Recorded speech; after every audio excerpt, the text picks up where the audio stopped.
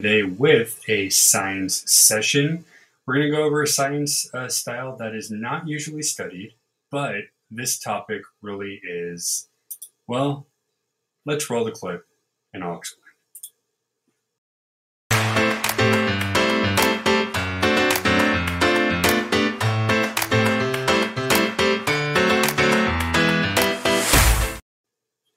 Welcome to Everyday Heroes, the series that covers all things educational, informational, but still super fun under the official Rob Glasser Network. If you haven't yet, excuse me.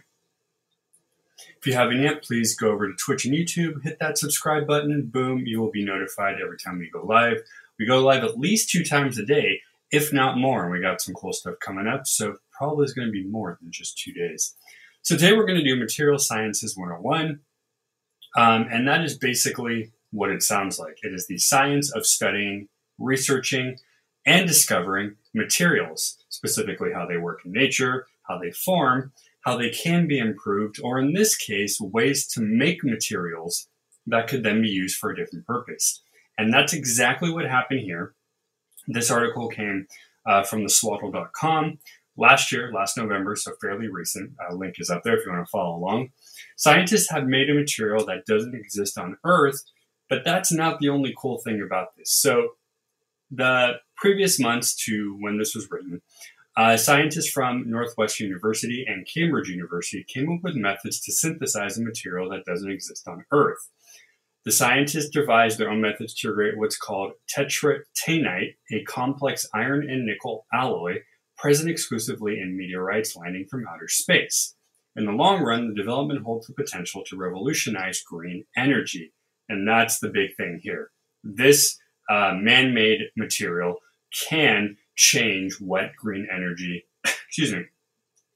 can change what green energy is and does. So they continue by saying a vital component of building renewable energy options is permanent magnets. Magnets and magnetic materials' ability to generate electricity provides a cleaner, emission-free alternative to energy obtained from fossil fuels. The most powerful permanent magnets currently are rare earth magnets.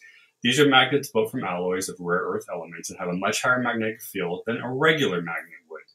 However, obtaining these things is not exactly going to be the easiest thing, and it exacts a very heavy toll on the planet strictly because you are drilling, you are destroying the earth, and basically in order to get something to help, you are actually doing more harm than good.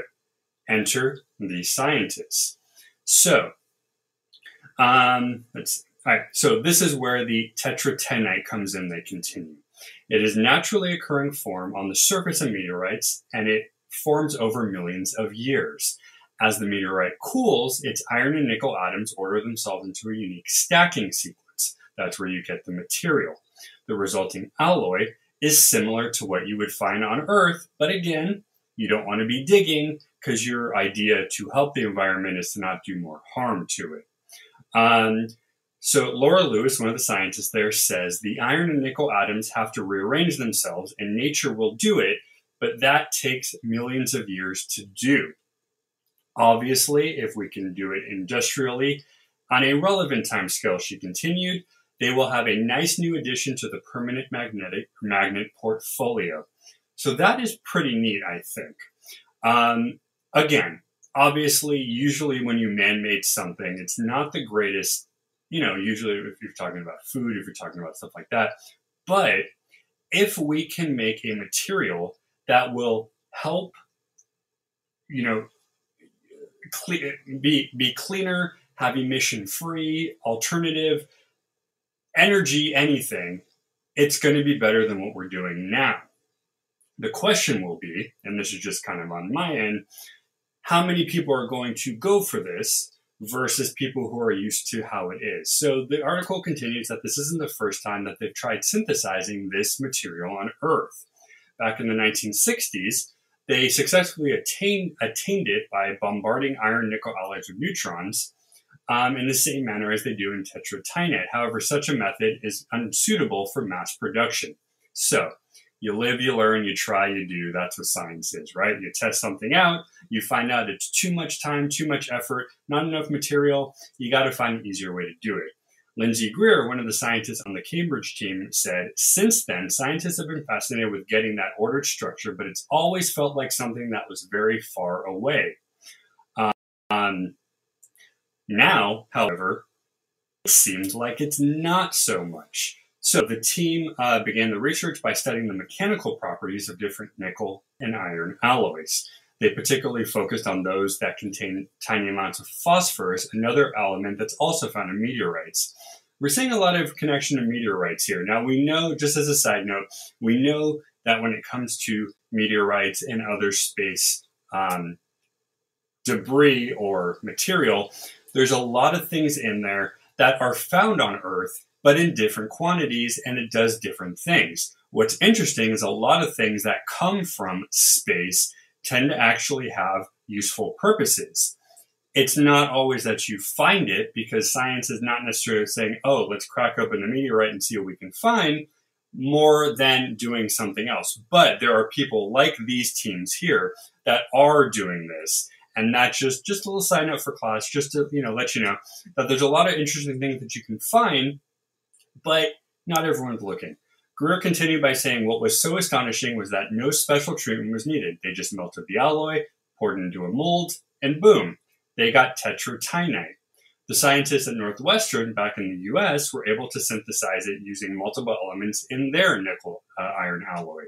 In their patent, Lewis and her team mentioned that tetratinite can be made using molten iron and nickel and any of the following elements: titanium, vanadium, aluminum, boron, carbon, molybdenum, iridium, and niobium. Now, some of those, like titanium, aluminum, boron, and carbon, are easily manufactured and made in a lab as well. Some of the other ones, like molybdenum, iridium, niobium, and vanadium, are not as normal, at least to the common person, but in a format of a lab, you can also use those as well in some way. So lastly, they say the researchers now exploring lab-made tetratinite's practical viability as a material to replace rare earth elements in permanent magnets. If they're successful on a large scale, guys, it may indeed result in a major shift in how we obtain energy and fuel, with the potential to literally go green when it comes to energy. So this is really neat. And again, this just started back in November, so it's only been a few months since, but think about it. If they can mass produce this quick enough and large enough, we have a material that basically, and again, they say truly green. I don't know if there's ever such a thing as truly, but if we can at least get, let's say, 95 to 97% green energy, that's still going to make a big difference on how the world is. Is it late, too late to get it done? I don't know. We've been able to do things like replant forested areas. We've been able to repopulate animals like the bison that were depleted back in the Wild West. We've been able to do many different things that, yes, it's kind of on a minuscule-ish, but it still served the purpose of reproducing or recreating or growing what we wanted to grow. So what do you guys think? If you have any questions, feel free to ask. I will be here. We can chat on replay. Also in Discord, feel free to send us a message there. But yeah, what do you guys think? It is pretty freaking cool that they are, that they are doing this. And my hope would be, as the purveyor of knowledge, as the teacher I am, but also just as the person I am, that I hope this actually comes to fruition, because how cool would it be to finally have an Earth that uses energy in a more healthier way? All right, guys, thank you so much for joining us for class today. Later on, we have a mystery video, so you're not going to want to miss that. If you have any questions, as I mentioned, feel free to ask, chat on here, click those bells on YouTube and Twitch. As always, guys, thank you so much for watching and coming to class. Stay curious. We'll see you later.